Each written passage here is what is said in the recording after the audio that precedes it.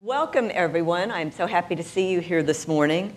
I am Sherri Greenberg. I'm director of the Center for Politics and Governance at the LBJ School of Public Affairs. I want to welcome you to the second annual Texas Tribune Festival. And on behalf of the Texas Tribune, I want to say that we are very, very happy that you are here for this particular panel, Race and Immigration, an 83rd Legislative Session Preview. And we certainly have the experts here with us today. Thank you to the sponsors of the Legislative Preview events, AT&T and the Texas Construction Association. We could not do this without you. I'm going to begin by introducing our esteemed panelists, and then this event will last 60 minutes, which will include approximately 15 to 20 minutes at the end for your opportunity to ask questions. So I will go in order.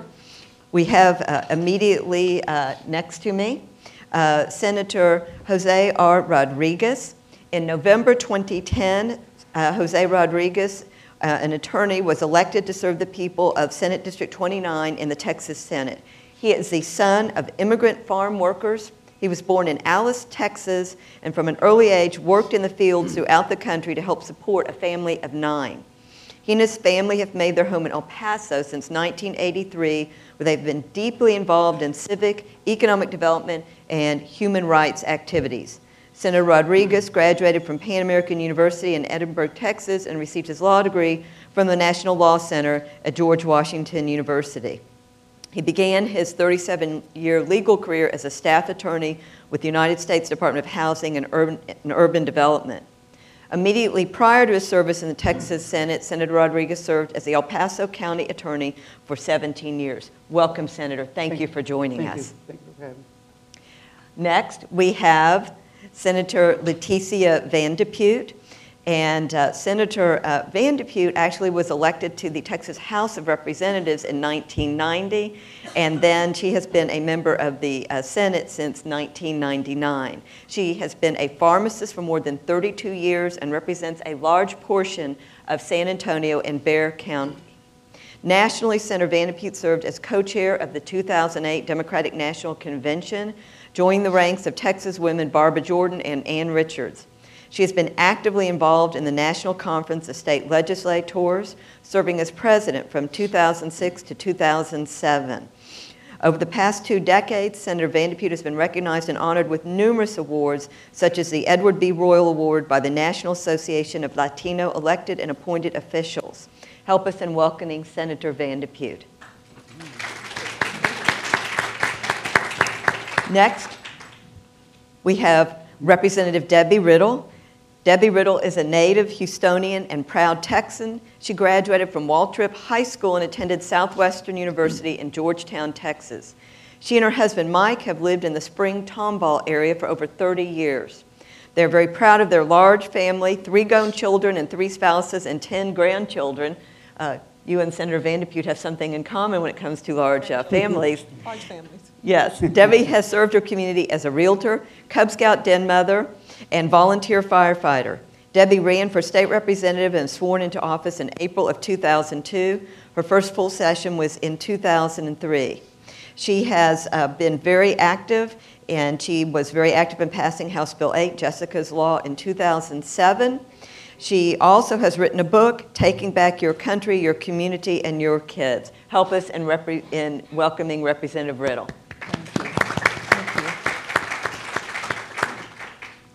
And next, we have Representative Larry Gonzales, who has made a special effort to be here recovering from back surgery.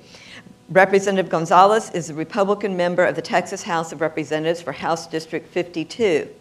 He is a 14-year resident of HD 52 and a seasoned veteran of the Texas legislature, having worked 9 regular legislative sessions, including senior staff appointments for members of the House, Lieutenant Governor, and Attorney General. Most recently, Representative Gonzales served as Assistant Vice Chancellor for Governmental Relations for the Texas State University System as a liaison to the Texas legislature and other state agencies. In addition, Representative Gonzales is the owner of a graphic design and communications company which offers a wide range of services including creative design and mediation. He was raised in Alvin, Texas, where his parents have served as pastors for over 25 years. And he is a graduate of the University of Texas with a BA in government and has completed 30 hours towards his master's in public administration at Texas State University. I'm going to finish. He's going to finish. He is resolved to finish. Help us in welcoming Representative Gonzales. Thank you. So what we are going to do now is give each of our panelists here 5 minutes to give us their views on this topic, on race and immigration in the 83rd legislative session, which will begin in the January of 2013. Mm-hmm. Senator. Thank you. Thank you very much, Ms. Greenberg. Well, let me start off this way. We know we're going to be confronting those issues again as we did in the 82nd legislative session. My view is that diversity is a good thing, that this country has been founded on diversity, and we always say welcoming of immigrants. And so for me, we have to think in terms of some of the fundamentals that we value in this country for everyone, those of us who came as immigrants and those of us who were born here. And it seems to me that two of those fundamental principles is right to vote, the privilege of voting, and also an opportunity to get an education, equal educational opportunity. And those are fundamental for me. And so when we look at what's coming up in the next session, I would like for us to keep those things in mind. Last session, we had a very divisive, contentious voter ID bill. We had a divisive, contentious redistricting plan, both of which have been struck down by the federal courts as being discriminatory against minorities and others, the elderly and people like that would not have had an opportunity to vote had the voter ID law gone into effect. That's still in the courts. It seems to me we cannot afford as a state to spend more time and energy on those kinds of divisive issues that run contrary to the basic fundamental principles on which this country is founded. So that's number one. There's no question that when we talk about opportunity in this country, we pride ourselves in talking about not just opportunity in education, but opportunity to access jobs. We should have the opportunity to access health care. We should have the opportunity to do everything that all of us aspire to do to become productive citizens in this country. And so race and immigration are critical, not just in this state, but as we know for this whole nation. All of the demographers have told us about the changing demographics. We live in Texas in a majority-minority state already. That's going to be the case in other states, not just here in the Southwest. And so I think it behooves all of us as legislators in the next session to be mindful of these very basic principles of offering opportunity to everyone, so that as we go about fashioning legislation, that we fashion legislation that promotes opportunities for everyone. Now, I understand some people are concerned that, well, somebody came here breaking the law. But if we look at our country's history, the demands for labor have always had this, what the academicians call push-pull factors of having people come in, then not having them go out, having them come in.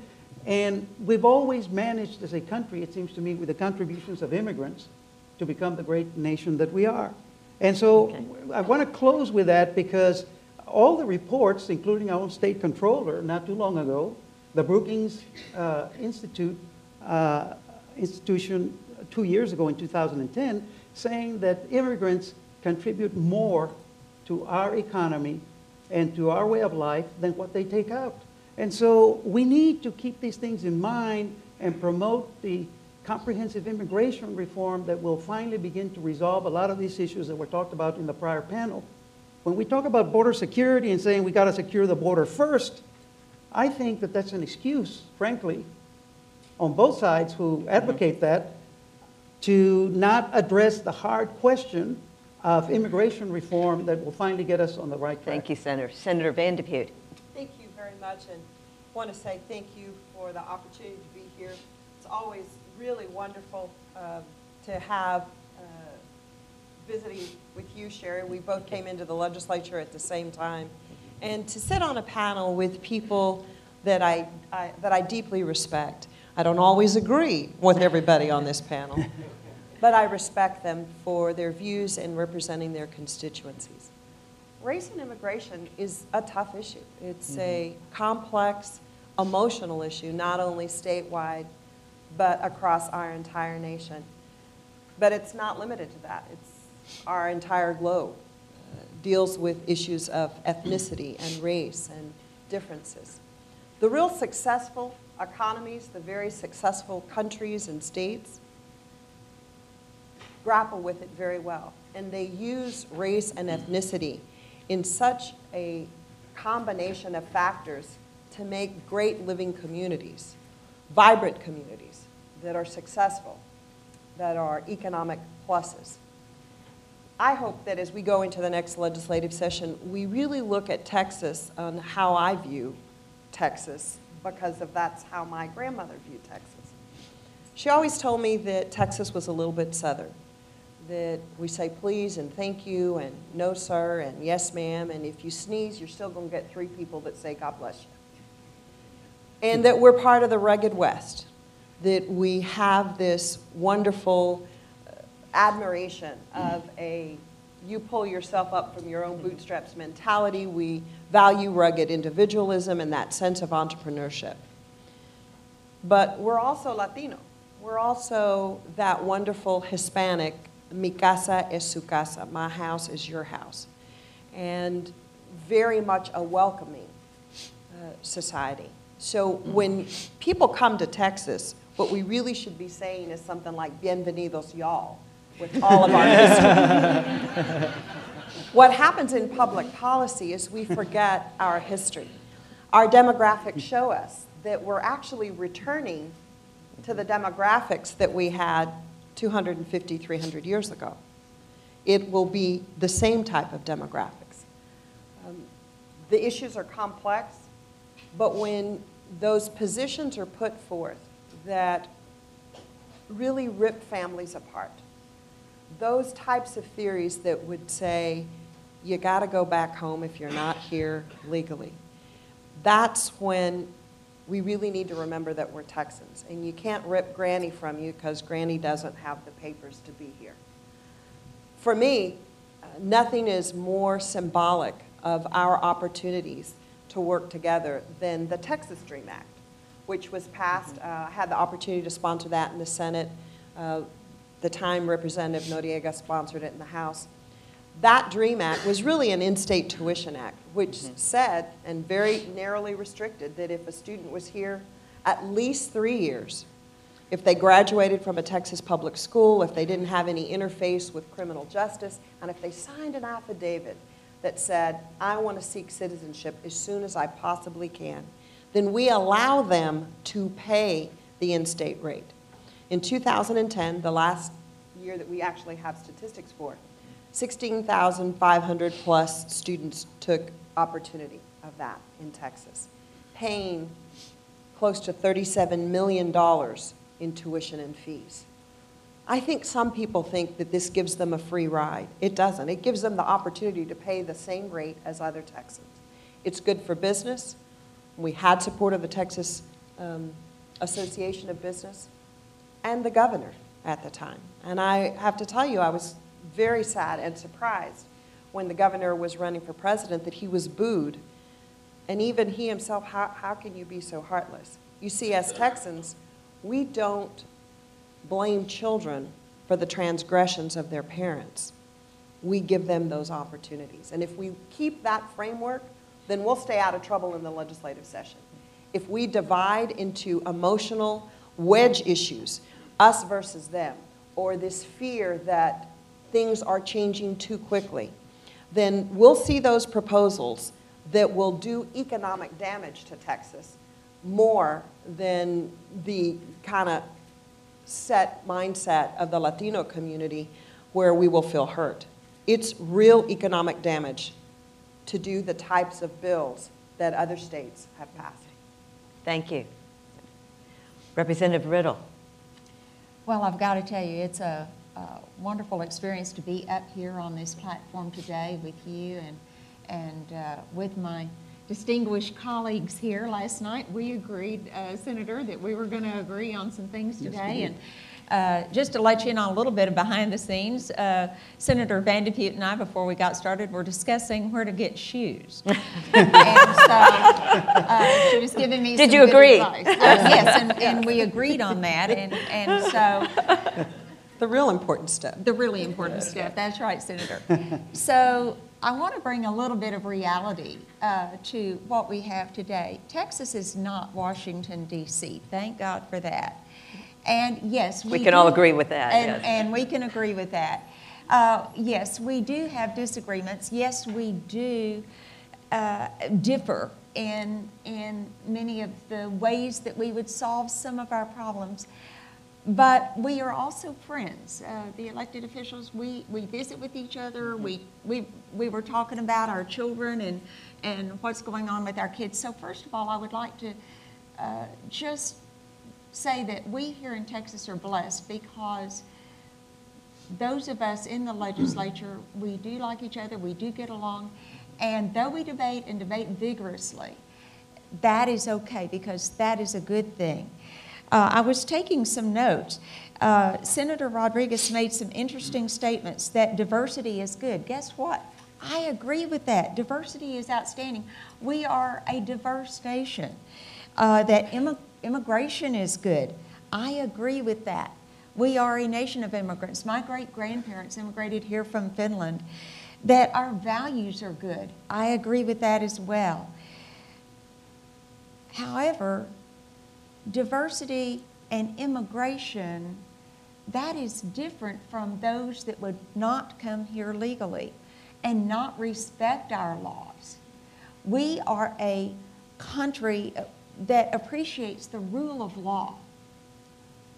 For us to pick and choose which laws we're going to respect and which laws we're going to ignore, that is counter to who and what we are as a nation that respects our rule of law. If we want other nations to respect us and to respect our rule of law, then we have to do that ourselves. And so, with all due respect, Senator, I would say that yes, we want opportunities and we want jobs and we want good health care. But that is not synonymous with ignoring our immigration laws. That is not synonymous with just opening our borders. Now, some time ago, there was a wonderful gentleman that Dr. Martin Luther King who had a dream. And I think it was an important dream. It really changed the course of our nation in a good direction because he said that it should be about the content of one's character, not the color of one's skin. Now it seems like that we're constantly talking about the color of one's skin. We should not be doing that. And making laws because of the color of skin, we should be talking about the content of character. And Senator Van de Putte, I like what you had to say. Yeah, we're a state where we say not only please and thank you, but yes, ma'am, and no, ma'am. Where we have our bootstrap mentality. And all of that is to the core of who and what we are. And yes, we have a proud Hispanic heritage, but we also have a proud German heritage. Go to Fredericksburg. I mean, that's beautiful. We have the Czechoslovakian heritage. We have heritage. Our heritage is proud from folks from all over the world, Asian, and so But there's one thing that was said. Nobody wants to send Granny home, for crying out loud. I'm a grandmother of 10. We love our families. And so what we're talking about, and I think what hopefully we can discuss together, is how we can actually be fair and do our citizens properly, how we can conduct ourselves properly and not get into this emotional issue of, well, we're going to send Granny home, because that's just not the case. Representative Gonzales? Well, thank you very much. You know, you said it briefly in my bio, but I'll repeat it. You know, I was able to work 9 sessions here as staff That's right. before being elected. That's intestinal fortitude. And so I've seen, you know, as senator, there's been some changes in the legislature. There's been some changes in kind of the tone and the rhetoric. And I think one of the things that I hope to bring in the 83rd, which I've worked on for so long as a staffer, was just changing the tone of the conversation. I am definitely a more flies with honey than vinegar type of guy.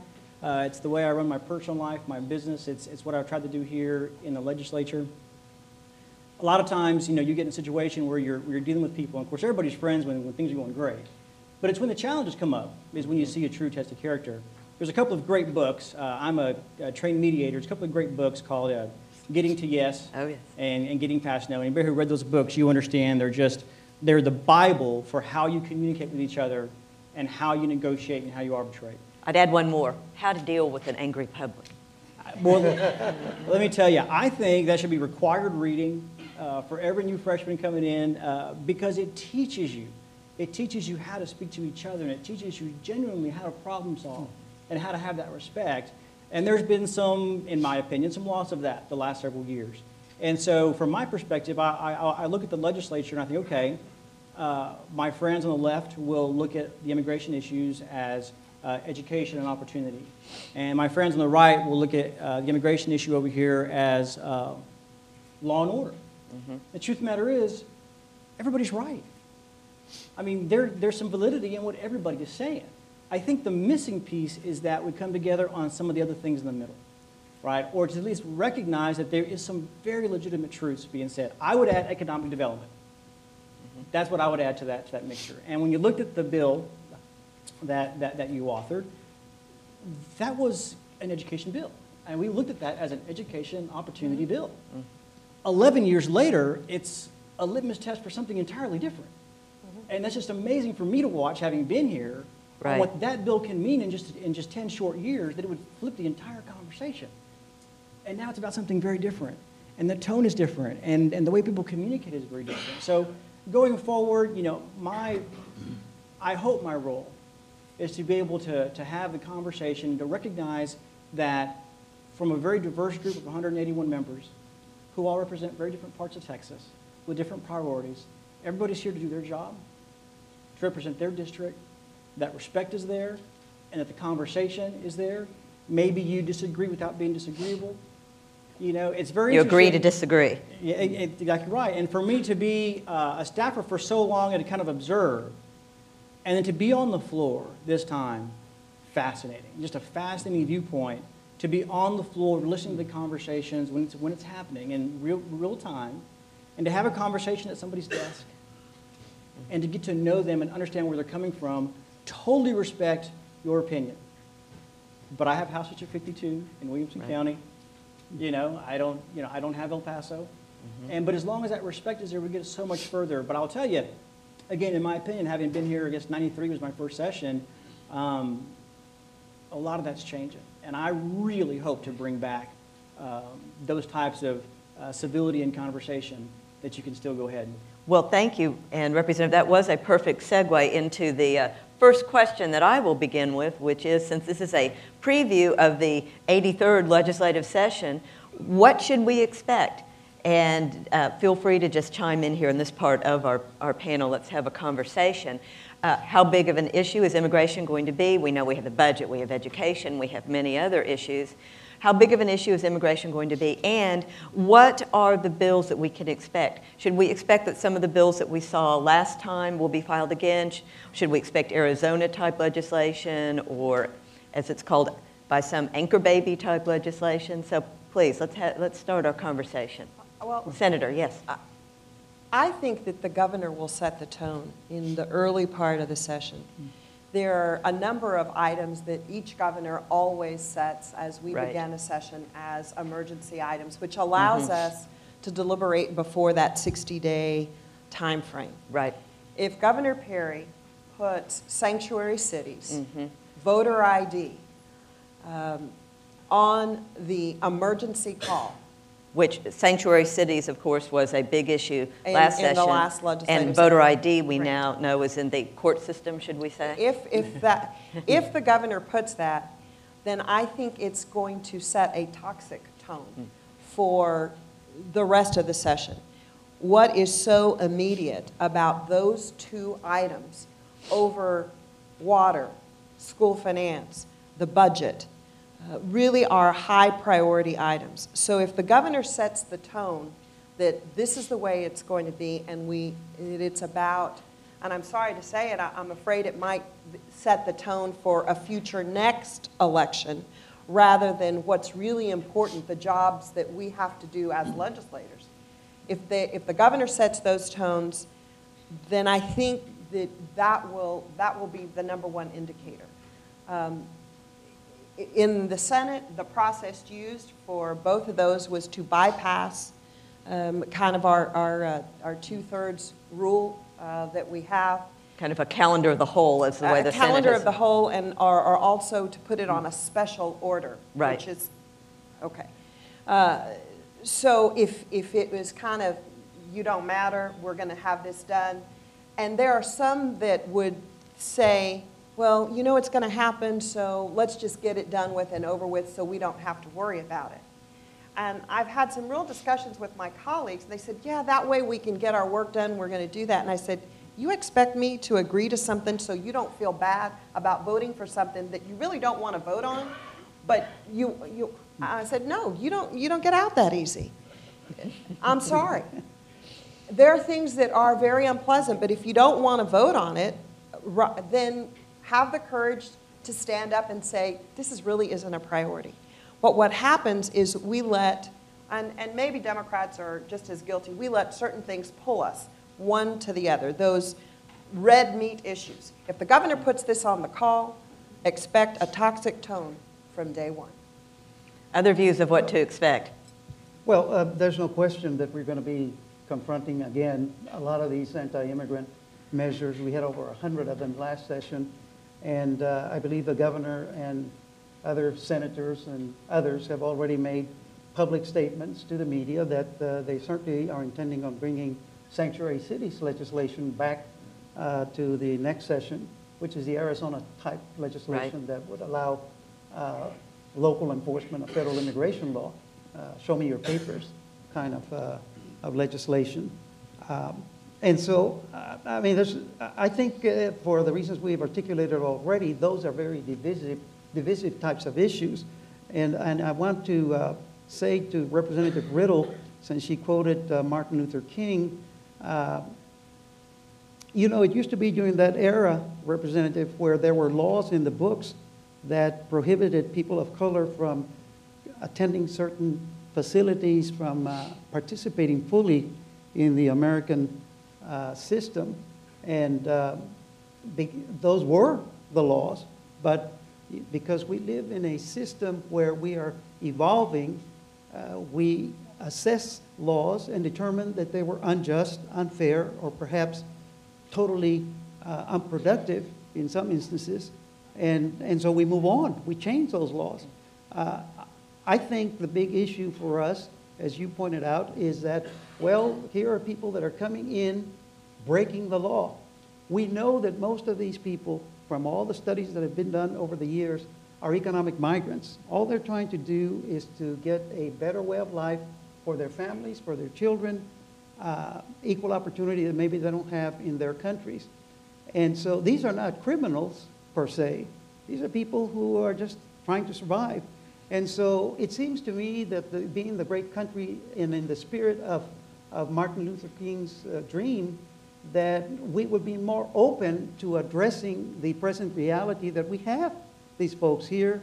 So it should be a solution of what can we do, many of them already contributing, paying taxes, working, meeting the labor needs of various industries in this country, agricultural, construction, service industry, and so forth, that it's a more appropriate response to say, as a country, what do we do to solve this problem? And let's get to work on it now, as opposed to engaging in further divisive type of debate and legislation that we saw last session. So what will we see in the next session? What will we see in the House? I think it's interesting when you look at the both the Democrat platform that was passed at their convention and Republican platform as well. Let's be clear, both platforms say the federal government has failed us on this issue. Right. I mean, both platforms say that. On that we agree, that this is the job of the federal government. People look to us and they want to pass things here in Texas, but if you go back to whose responsibility it is theirs. It is theirs. What to expect, I have absolutely no idea. And that's why I'm on this panel, for just great quotes just like that. I have absolutely no idea. You know, I didn't file any legislation last time. I'm not going to file any this time when it comes to this issue. This isn't, you know, at the top of my list of bills to file. Do you think it will be for others this session? You know what? The House sure did change in this time. The House sure is changing. Lots of new members, Lots yes. of new members. I think if you look at, I think we had 62 bills in my office that we were tracking. A lot of those authors are not coming back. Right. So the question is, does somebody else champion then those pieces of legislation? Because when all those authors aren't coming back, right? I mean, does someone else take that and run with it? I don't know.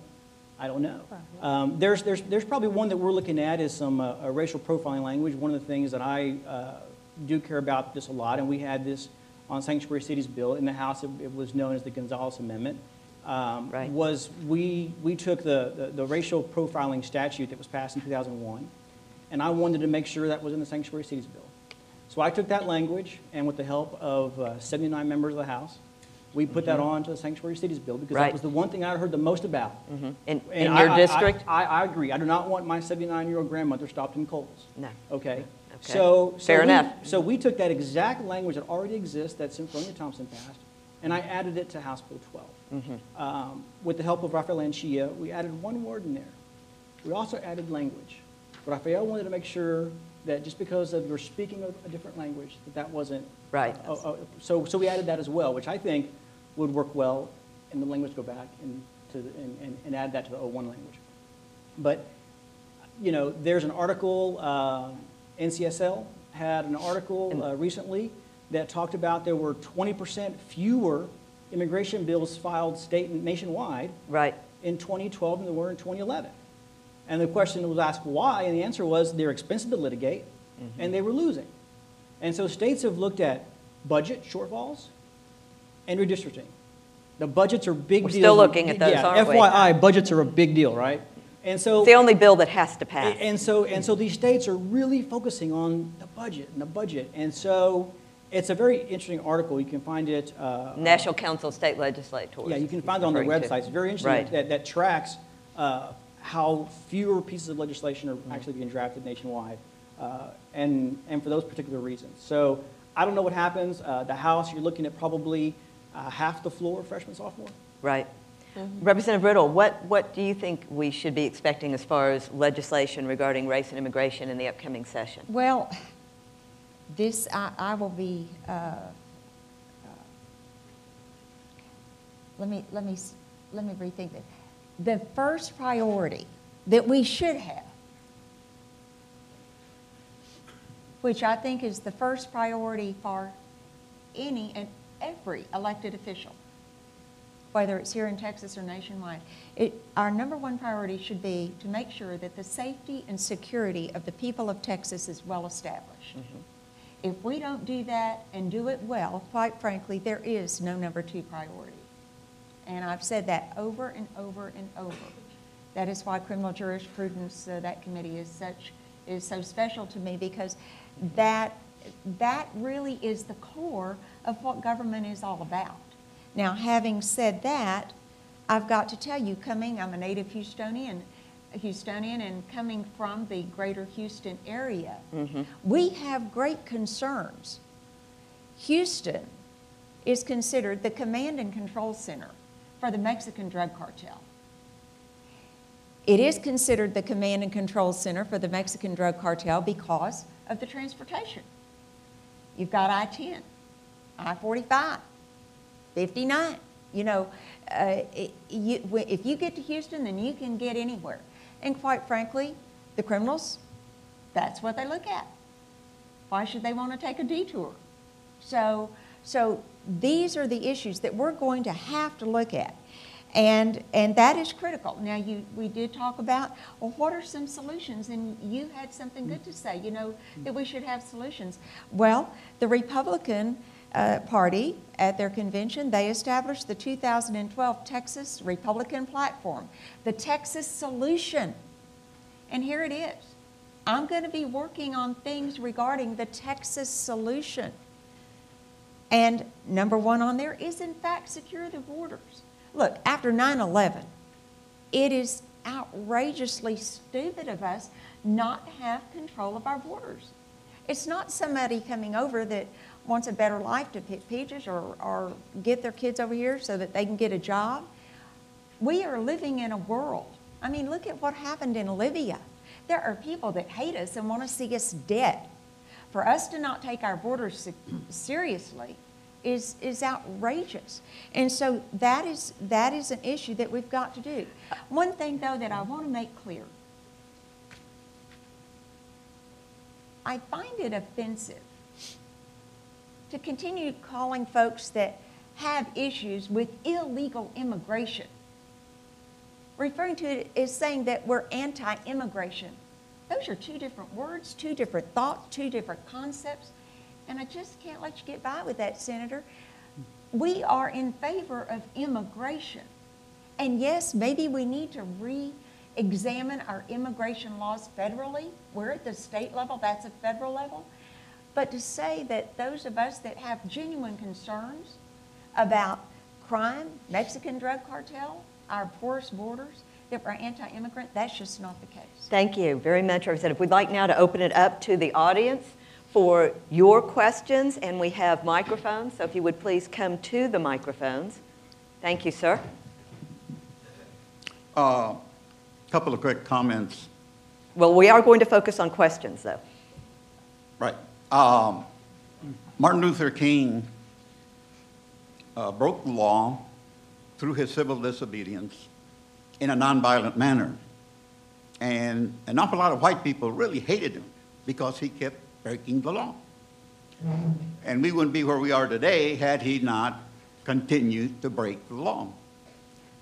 But what really concerns me here is you keep hearing people in Houston, usually sometimes people in Dallas, who complain about the anchor babies, so-called anchor babies. Now, if they know what they're talking about, and I assume they do, they know that these babies will have to grow to be adults, at least 18 years of age, before they can petition to have their parents legalized. So is your question regarding the anchor baby legislation? Yes, and at that point, the parents are going to have to go to Mexico for 10 years in order to do it all legal. So rather than calling them anchor babies, why not just say these Mexicans are really smart and really look far into the future? Okay, so I think that the question is regarding whether or not we should have legislation of that type. Well, That's really good. first of all, I got to tell you, I just really despise the term anchor babies. Those are American babies. They are born here on this land. They are Texans. They are, now, I know some people refer to them as, but it's such a derogatory term if you want to try to call an infant less than a beautiful American, Texan. We have seen that type of legislation. We know that that legislation only leads to litigation. And I agree with Larry in that the reason for less immigration-related legislation passing in the states is the states realized at the time the Arizona case was still being litigated at the Supreme Court, and they said, why do it? Why should we expose ourselves to that sort of litigation when it was in the pipeline. Now that that has been decided, I think we're going to see an uptick in certain states with this type of legislation. But to me, our Constitution, our U.S. Constitution, is very clear, and the only rationale for introducing legislation regarding babies who are born here of non-citizens is to test our U.S. Constitution. Well, can I add to that? Look, there was a bill that was introduced that in fact, contrary to the 14th Amendment, would have declared that any people born here in the United States by virtue of undocumented parents would no longer have citizenship. Clearly a violation of the U.S. Constitution, yet we introduced that kind of legislation. It's kind of like an anchor baby type legislation. There are, as I said earlier, over 100 bills. And if the topic here is race and immigration, we have to be concerned about each and every one of these bills in terms of the consequences of what these bills would entail for us as a society, not just, I mean, as taxpayers, as a country that values diversity, as we have all agreed on, as a country that values equal opportunity. And I have to say that to Mr. Gonzales and Ms. Riddle, that, look, sanctuary cities legislation is not just an issue about racial profiling issues. Those of us who have problems with it include the Texas Association of Business because of the economic negative impact that that would have, as it had in Arizona. It includes most of law enforcement, certainly all of the major departments, both in the counties and cities here in this state, that opposed it last session. It includes the faith-based organization, churches and others, the immigrant advocates.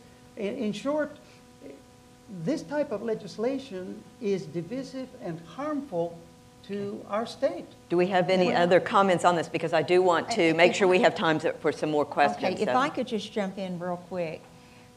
First of all, this is a constitutional issue. The reason that that amendment is in the Constitution had nothing to do with people coming over here illegally. That was put in there regarding the children of the slaves many, many, many years ago. I think that that issue needs to be revisited, but that needs to be revisited at a federal level. Now, that doesn't mean that we're dodging it here, but we've got to be realistic. We're at the state level. There's state senators, we're state representatives. We don't make those kinds of decisions, but our voice can be heard on that.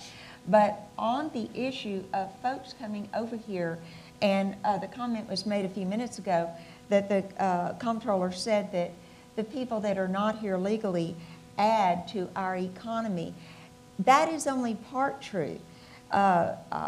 We have received $1.16 billion they have received $1.16 billion in services, but what it does cost is the local governments, and that is what is being ignored, is the monetary cost. And you mentioned economics and the economy, how it's being affected. That is a major effect that is costing our local economy, which is costing our local taxpayers. And that is an issue that we cannot ignore. It may not be a fun issue. It may not be a feely good kind of an issue, but nevertheless, it's an issue that we need to address. So financial implications. Well, Okay. that same number, let's make it complete, 1.1 billion, you're right, but the comptroller also said that the net input by the immigrants is 1.5 billion. So in other words, it's an excess. But it is the local governments that bore the burden of $1.44 billion in uncompensated health care costs and law enforcement costs that were not paid for by the state. And so what we're doing is saying, we're doing a fine job, we're making money, but we're pushing it over and blinding ourselves to what our local governments are having to deal with. We have a whole set of panels that are addressing health care, so I'm not going to venture into that one. Ma'am? Many would consider the voter ID bill a voter suppression bill. And if there is any voter fraud, it would be in mail-in ballots. And I want to know how you can address that. Mail-in. The question is, The statement was many consider the voter ID bill to be a voter suppression, and that if there is any fraud, it would be in mail-in ballots, those who are mailing their ballots in. How would you address the mail-in ballots? Well, look. Was that accurate? Let me say, first of all, that it's not that just that many consider it a voter suppression bill. The federal courts have now declared that it is a voter suppression bill. And they articulated good reasoning behind their conclusion. And secondly... There was an opinion just a couple of weeks ago on the right. Texas. Secondly, the fact is, our own Attorney General, 2 sessions ago, conducted a study and determined that in terms of voter fraud, that there were about 6 or 8 cases, none of them having to do with an identification.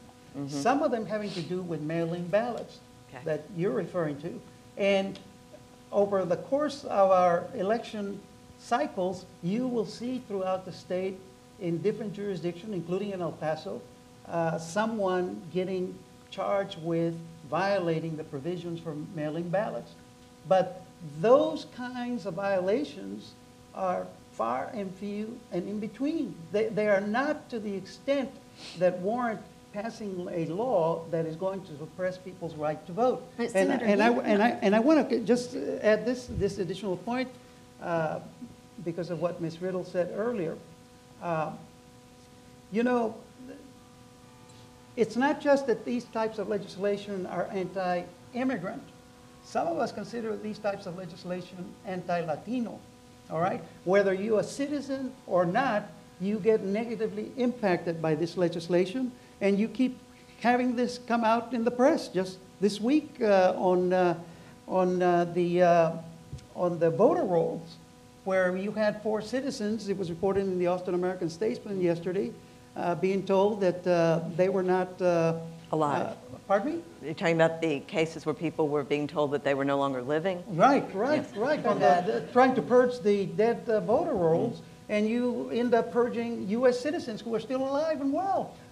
This is, in my view, an effort on the part of those who do not want to see the Latino community progress and exercise their right to vote in this country. And it is not something that we're going to take lightly. I think that the federal courts have been siding with our view of these issues. And Representative Riddle, did you have something to add to the horror film of The Walking Dead? Well, I've got to tell you, I'm really astounded that there are a few, the vast majority, and even many Democrats agree that, for crying out loud, you can't get on a plane, you can't go into a federal building, you can't.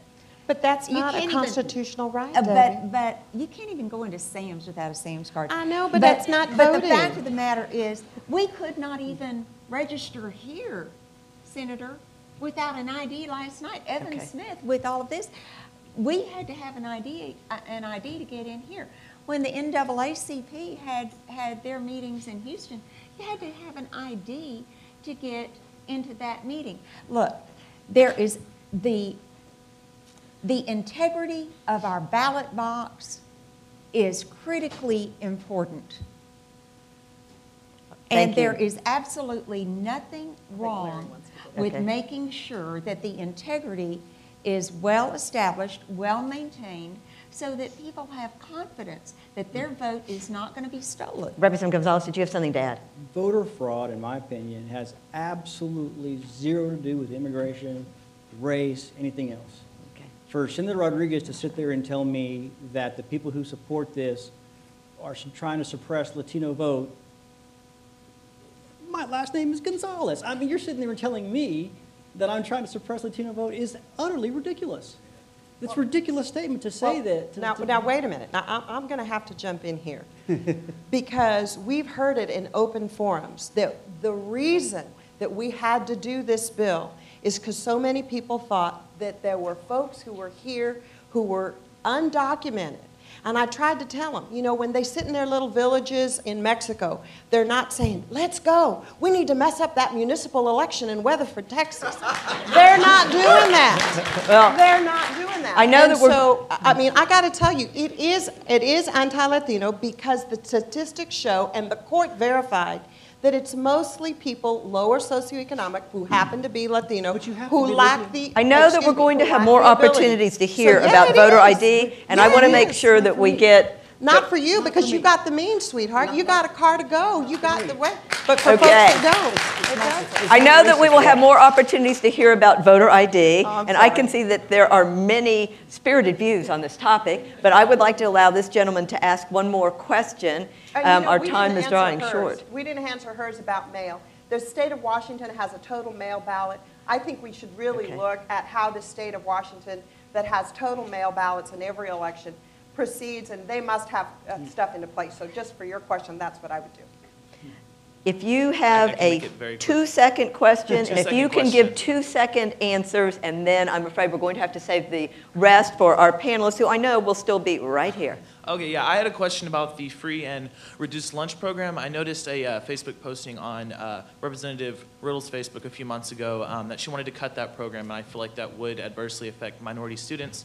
So I was wondering if that's something that you're going to seek during this next session, any legislation about that. Okay, will there be legislation on free and reduced lunch? That's the question, the answer? I've got to tell you, sitting on appropriations and looking at the amount Been of there. money that we spend on the free lunch and the free breakfast, and looking into that in my own area where there are schools that the entire school, they don't even ask. When we are in tight budget times, I've got to tell you, we need to focus our money on educating our children. It comes down to personal Okay, so will you be responsibility of the sponsoring kids. that? I'm looking at it. So she's looking at it. I'm looking at it. I am currently in prioritizing, but the Okay. reason, but let me finish. The reason that I think that that is worthy of looking at is because, first of all, it's a money issue, and second of all, parents have the responsibility of feeding their children. Now, let me Thank hasten you, to add, Representative Riddle. nobody wants a child. I did hear Senator Van de Putte. I know that our time is concluding, so I will say It's that a federal program. that Senator Van de Putte said it's a Federal federal program. You have said that you are thinking about introducing it, and with that, we thank you for your participation, program. and we thank the audience, and I'm sure you'll be around to answer a few additional questions. Thank you all so much. The only thing